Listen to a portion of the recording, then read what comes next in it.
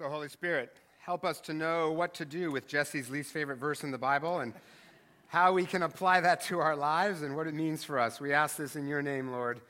Amen. Well, good to see all of you. Those of you who are watching on the podcast as well, thank you for joining us. I recently just read an article about a real estate listing in Dallas, and the title of the article was Converted Church, which I thought was kind of an interesting title. And somebody had turned a church into a house, like only in Texas, right? And it said that the article said this is kind of a growing trend, at least in Texas. So the altar had been turned into a granite kitchen island, and the choir loft was rewired for a home theater. And I don't know if it was one of those churches that had one of those big baptismal tanks, but that could have been like the hot tub, right? Or in a Presbyterian church, I suppose you could just have to stand under a sprinkler or something like that. It sold for $2 million, and it has 11 bedrooms. So finally, people can sleep in church comfortably, right? What an image. What an image of the state of the American church. Comfortable, sedentary, domesticated. We're doing a sermon series called Thriving in Exile because lots of us have exile experiences. Maybe it's a job that we are bored with, or a job we don't have, or a health problem, or a relationship problem. That feels like exile. And then corporately, as Christians in a post-Christian culture, it is easy to feel like we are in exile. But biblically speaking and historically, whenever people go into exile, they thrive and they revive. Exile in the Bible and history has actually been really, really good for people. And the New Testament frequently describes Christians as exiles or ambassadors from another kingdom meant to carry with us the culture of that kingdom wherever we go. And today's passage talks about the heroes of the faith from the Old Testament. And it says that they saw themselves as foreigners and strangers on earth, a.k.a. exiles. And as Exhibit A, the text points to Abraham. And here's what you need to know. God's rescue mission really starts in Genesis chapter 12. Genesis 1 through 11, that's just the prologue. Noah's Ark, creation, all of that. That's just the prologue. That's just setting the stage. God's rescue mission really begins in Genesis 12 with Abraham, where God says to Abraham, leave your country and go to a land that I will show you. And then from Abraham comes a family that centuries later becomes the nation of Israel, meant to carry God's love all around the world. And this rescue mission culminates in Jesus, who is a descendant of Abraham. And here's what I find interesting. When God launches his rescue mission, hinge of history, he didn't start an institution or a town or a foundation or anything that had any kind of stable quality to it. When God launched his rescue mission, he created exiles. Abraham is an exile. And what that means is that we are meant to be exiles too. But you know what? Exiles, that's such an unpleasant word, isn't it? None of us really want to be exiles. We like happy words. So a happier word for exile would be pioneer. Doesn't that sound better? You're pioneers, not exiles. We're pioneers, right? And by pioneer, I don't mean that we have to move to a new city or get a new job. I mean, maybe. But mostly this is about an attitude. You can be a pioneer without moving, right? How can you be a pioneer in your job, marriage, neighborhood, school, wherever it is? And the pioneer life is definitely harder. It's way harder, but it's also more interesting. Pioneers get to see things settlers don't. Pioneers get stronger. Pioneers open up new possibilities, and because of that, they change history often more than settlers. Settlers, they become settled, sedate, sleepy, serious, somber, stuck, supercilious, sanctimonious, and other words like that. Right? You don't want to be that. And the problem is, in the West, the church has adopted a settler mentality more than a pioneer mentality. And because of that, Christianity has lost its radical, edgy, making new of all things quality, and is just sedate, somber, sleepy, and all of that. The writer, Wes Seeliger, kind of is comparing pioneers versus settlers, and he puts it this way. He says, in settler theology, the church is the courthouse in the little town, and it's in charge of everything. But in pioneer theology, the church is a covered wagon out on the trail, moving ahead. In settler theology, God's the mayor. He lives in the courthouse and keeps an eye on everything. But in pioneer theology, God is the trail boss. He keeps people moving. And when they get stuck, he gets down in the dirt to help them move forward. In settler theology, the Holy Spirit is the saloon girl. She keeps everybody happy and comfortable. In pioneer theology, the Holy Spirit is a buffalo hunter, providing food for the wagon train. Now, Bell Press, which would you rather be? Pioneer or settler church? Pioneer would be the right answer, Bell Press. Right? It's just more interesting, harder, but just more interesting. So the question is, how can I be, whether I move or not, right where I'm at, how can I be a pioneer in my job, my school, my marriage, my neighborhood? How do I have that attitude? And the pioneer attitude, pioneer faith is marked by a couple characteristics I want to go over. And the first is we're always moving. Maybe not geographically, but spiritually. We're always moving. There's a scene in the movie Annie Hall where Woody Allen tries to break up with his girlfriend because he feels a relationship's not going anywhere. And he says, a relationship is like a shark. Sharks have to keep moving or they die. What we have here is a dead shark. She was not impressed. That did not feel good to her. And that is just one of a very long list of reasons why you never want to take relationship advice from Woody Allen. And for those of you too young to know who he is, Wikipedia is your friend. In faith, in life, we have to keep moving or we become dead. We shrink and we die. That's why God tells Abraham to leave his country. Only I love the way it's phrased in the King James Version. In King James, God says this, "Get thee out of thy country." I love that. Get out of here. Right? As though Abraham were like a 30-year-old still living in God's basement. Get out of here. Go get a job. Right now, hide thee hence. Go. Which sounds harsh, but it's so that Abraham can go on to new adventures. And this map shows you Abraham's journeys. He starts down there in Ur, by that star there, which is kind of where today, that's Iraq. He goes up there to Haran, which is today Turkey, and then he goes down to Israel, Canaan, and he wanders around there for the rest of his life, never settling anywhere. He just keeps wandering. That's his journey. And what you need to know about Ur, where Abraham started, is that Ur was a big city. It was a world-class city. If you could make it there, you'd make it anywhere. It's up to you, Ur. And for those of you who didn't get that reference, that's a Frank Sinatra song, which is also quoted by Jay-Z in Empire State of Mind. This is a multi-generational reference, okay? That is preaching art. You just need to know. Abraham was in a very comfortable culture, very comfortable situation. And he has to leave family and friends. And God doesn't even tell him where he's going. God says, go to a land that I'll show you. What is up with that? I'd have so asked for more details. Where? When are we going to get there? Are we there yet? The text we read says that he was like a stranger in a foreign country. Again, exile. He lived in tents, which is kind of an odd line, right? I mean, the author's talking about faith and switches to camping. The point is, a life led in tents is always ready to pack up and move forward to the next thing to which God calls us. Now, again, this doesn't mean that we have to move to a new city or get a new job. Last week, we looked at a scripture where God tells the Israelites to stay put and to bloom where they're planted. Plus, there's some good things about staying in the same place over time. It's rootedness, it's community, and all of that. See, this isn't about where you live or where you work. This is about how you live and how you work. It's about an always growing, risk-taking attitude. Because if that sedentary attitude creeps into our life and our faith, what we've got here is a dead shark. Right? Spiritually, we just shrink and we die. When you're green, you're growing. When you're ripe, you're rotting. That's a little bit of Eastern Washington wisdom for you. If you just sort of ponder it, you'll grow in your faith. Now, when we hear always moving, we tend to think bigger, better, more. Bigger house, bigger job. It might mean a different job. It might. Or like some of you who, after praying about it, turned down a promotion because it would take too much time away from faith and friends and family. In this culture, that is as counterculture, living in faith, pioneer as you can get. And a good place to start being a pioneer is simply to do what God says to do in the Bible. That alone is scary enough. Give some money, forgive some people, take risks to help others, and I'll give you some examples a little bit later. Second characteristic of pioneer faith. Second characteristic is we are never fully arriving. Always moving, but never fully arriving. This is the part that Jesse didn't like. The text, and I don't like it either, really, in some ways. The text says, they did not receive the things promised. They only saw them and welcomed them from a distance. And historically, neither Abraham nor his immediate descendants ever got the land that God had promised. That came centuries later. See, God basically says to Abraham, go. And Abraham says, where? And God says, I'll tell you later.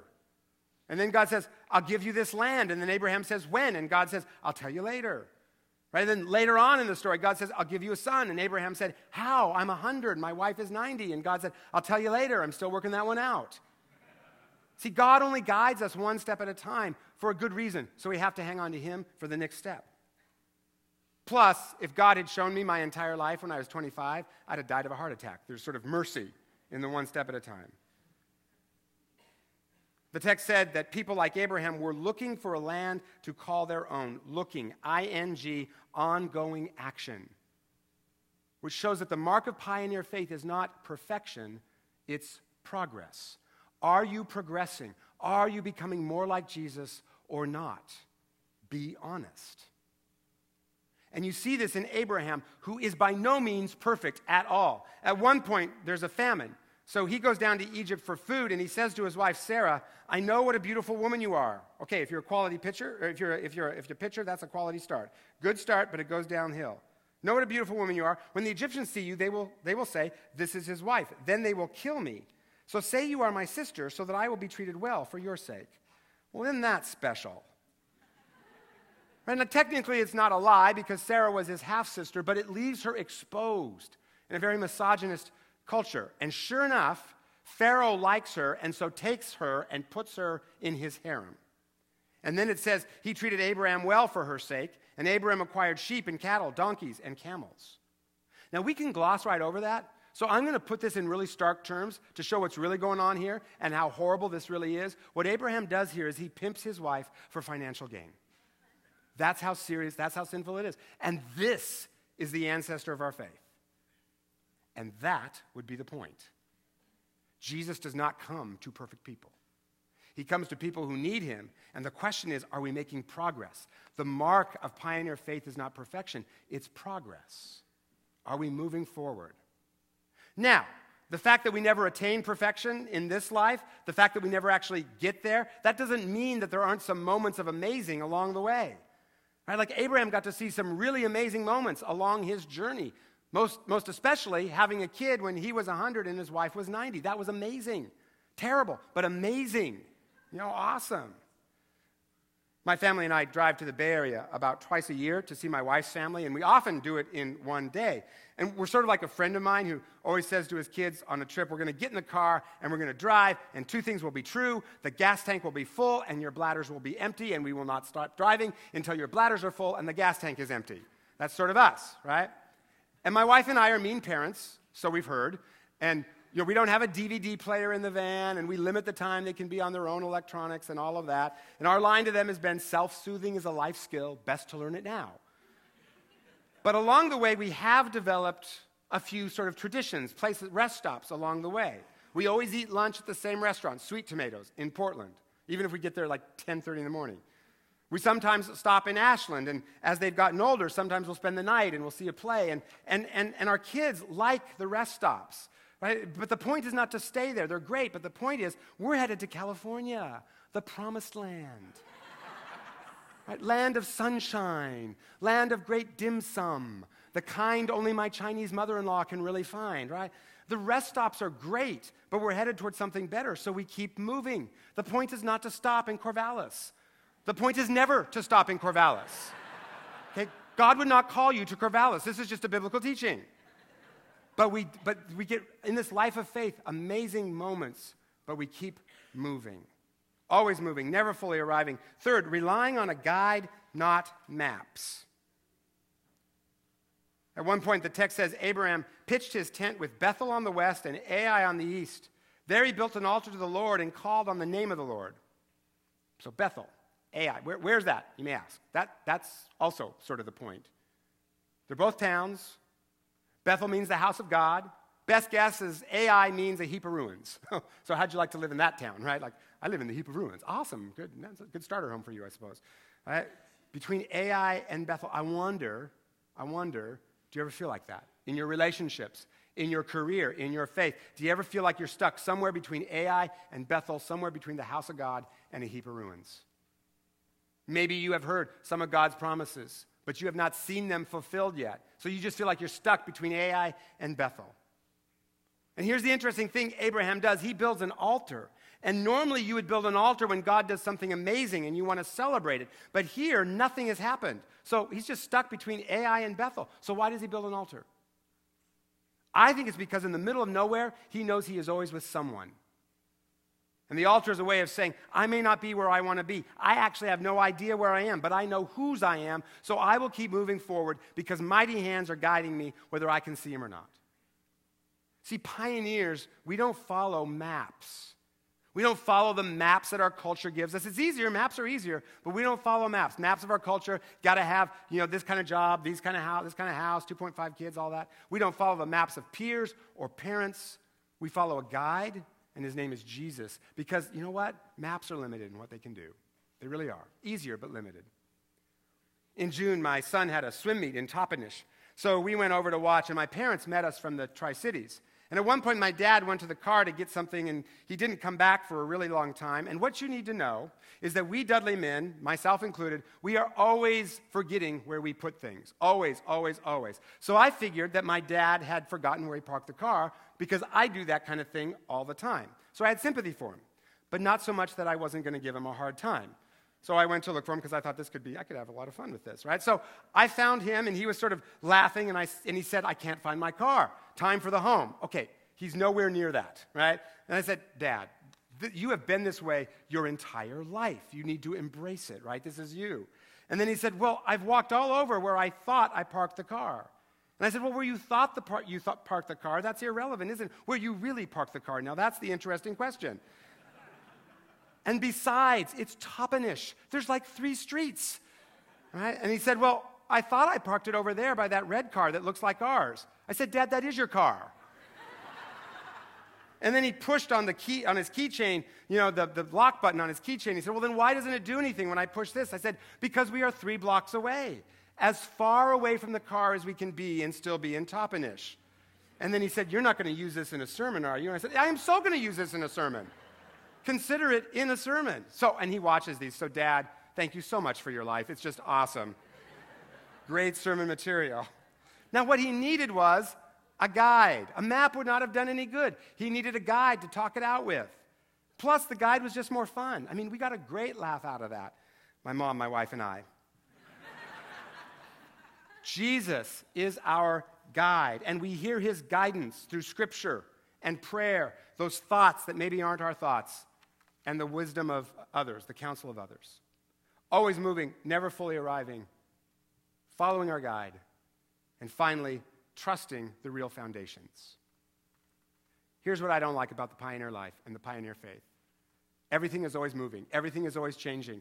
No stability, and I'm not sure how much I like change. Sometimes I don't like it at all. That's the problem with the pioneer life. But the passage we read gives us a cure to that anxiety. It says Abraham was looking forward to the city with foundations whose architect is God. In other words, the only thing that has any real foundation in this world is God and the with God life. Nothing in this world is stable. Nothing gold can stay, as Robert Frost wrote. Even if you have a great family, kids eventually grow up and move away. Even if we have great jobs, someone else had it before us, someone else will have it after us. We'll move on or we'll retire. And when we feel devastated at the thought of losing a friend or losing a job or not getting a promotion or losing a house or whatever it is because we put all of our eggs in that basket. Now, jobs, families, friends, all of that, those are good things and we should enjoy them. But idolatry is not worshiping bad things. Idolatry is making good things ultimate things. And that's why God sometimes calls us away even from good things, so we learn to stop trusting in them and trust in God only, who is always with us. As one of my favorite hymns puts it, swift to its close ebbs out life's little day.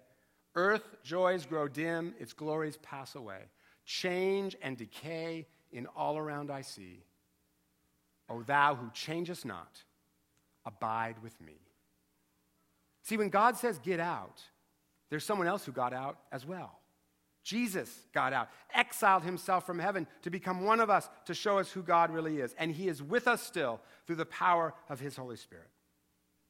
So how can we, in jobs, schools, neighborhoods, marriages, live in a pioneer way? And maybe that means moving to a new city or a new job. Or maybe it means nothing new, but just changing what you're already doing and doing it differently. There's a woman I know who started asking herself the question, what really holds me back from radically following Jesus? And her answer was, my house. I like my house. I'm tied to my house, which means I'm tied to my mortgage, which means I'm tied to needing a certain kind of job with a certain kind of income. So as she and her husband prayed about it, they decided to sell their house, and they rented another house in a very diverse neighborhood in Seattle. And they love it. She talked about one of her kids' birthday parties, which had kids from all different races and economic backgrounds playing together. And the adults, the parents, they just hung out and talked and laughed for hours, enjoying just real community. Smaller house means they have more financial margin, which means they're less afraid financially. Smaller house has made them closer together as a family because instead of going to their separate rooms, they hang out together more. And they're also helping their neighbors who are in need through their church, which has tutoring programs and other things to assist under-resourced families. They discovered that they did not need their house to be happy. They just needed Jesus. They had pioneer faith. Now, I can imagine a story that would go the exact opposite way, where someone else stays in their house but lives differently. Like an elderly woman I told you about in the spring. She's in her 90s and she's homebound. But she started waving to the high school students on their way to and from school and just became this bright spot in the high school students' day. So they threw her this big old party to honor her because she's become like their grandmother. She had pioneer faith and she didn't move an inch. She was homebound. It's just a matter of being open to what God's doing around us. A few weeks ago, I got an email from a man who goes to this church, who I'll call Fred, because I've never used that name before, so he's Fred. And as Fred was leaving a meeting in Seattle, he decided to drive a different way than he normally would. And as he did that, he thought, I wonder why I did that. I wonder why. Why do you think? A few minutes later, he saw a man who was on the street who was chasing down a bus, but he missed it, and then this guy's shoulders just slumped, and he started kicking the ground, and a thought popped into Fred's mind, give him a ride. The next thought was, where did that come from? That's not safe. Especially, Fred said, since this guy was really, really big, right? Really big man. It's not safe to give very large men showing signs of frustration a ride. And then he got the thought, I am with you. You do not need to be afraid. So he pulled over and looked in the mirror, but the guy had disappeared, and Fred thought, phew, dodged a bullet. And then the thought popped back into his head, I am with you. Just wait. Sure enough, the man reappeared from behind a building, this time kicking a wooden box in anger. So Fred rolled down the window and said, did you miss the bus? Can I give you a ride? The guy got in the car, and in his email, Fred said, did I mention this guy was big? Like 350 pounds big, right? Big, and I'm small. So Fred's there thinking, I've got this box-kicking, angry giant next to me. And right then, this guy reached out, shook Fred's hand, and said, you must be a Christian. See, I just missed my bus. I am having a terrible day, and I just said to Jesus, are you really there, and do you really care? Boom. Prayer answered. Just like that, right? Now, what Fred did is not going to change the world, but it did change that man's day, and Fred's. Like, Fred realized that Jesus is real and had just spoken to him. And he got to be part of giving this frustrated man a good day and a very clear message that, yes, Jesus was with him. Now, you don't have to sell your house like my friend did, necessarily, but maybe. Or give strangers a ride, necessarily, but maybe. But how can you live in a pioneer way and pioneer faith? I want to close with a short video clip that I kind of think gives a visual of how the pioneer life is just kind of more interesting, more exciting, and it's a group of baby goats. Some of you may have seen this. Group of baby goats, and one of the goats is just super, super happy. You'll be able to tell which one.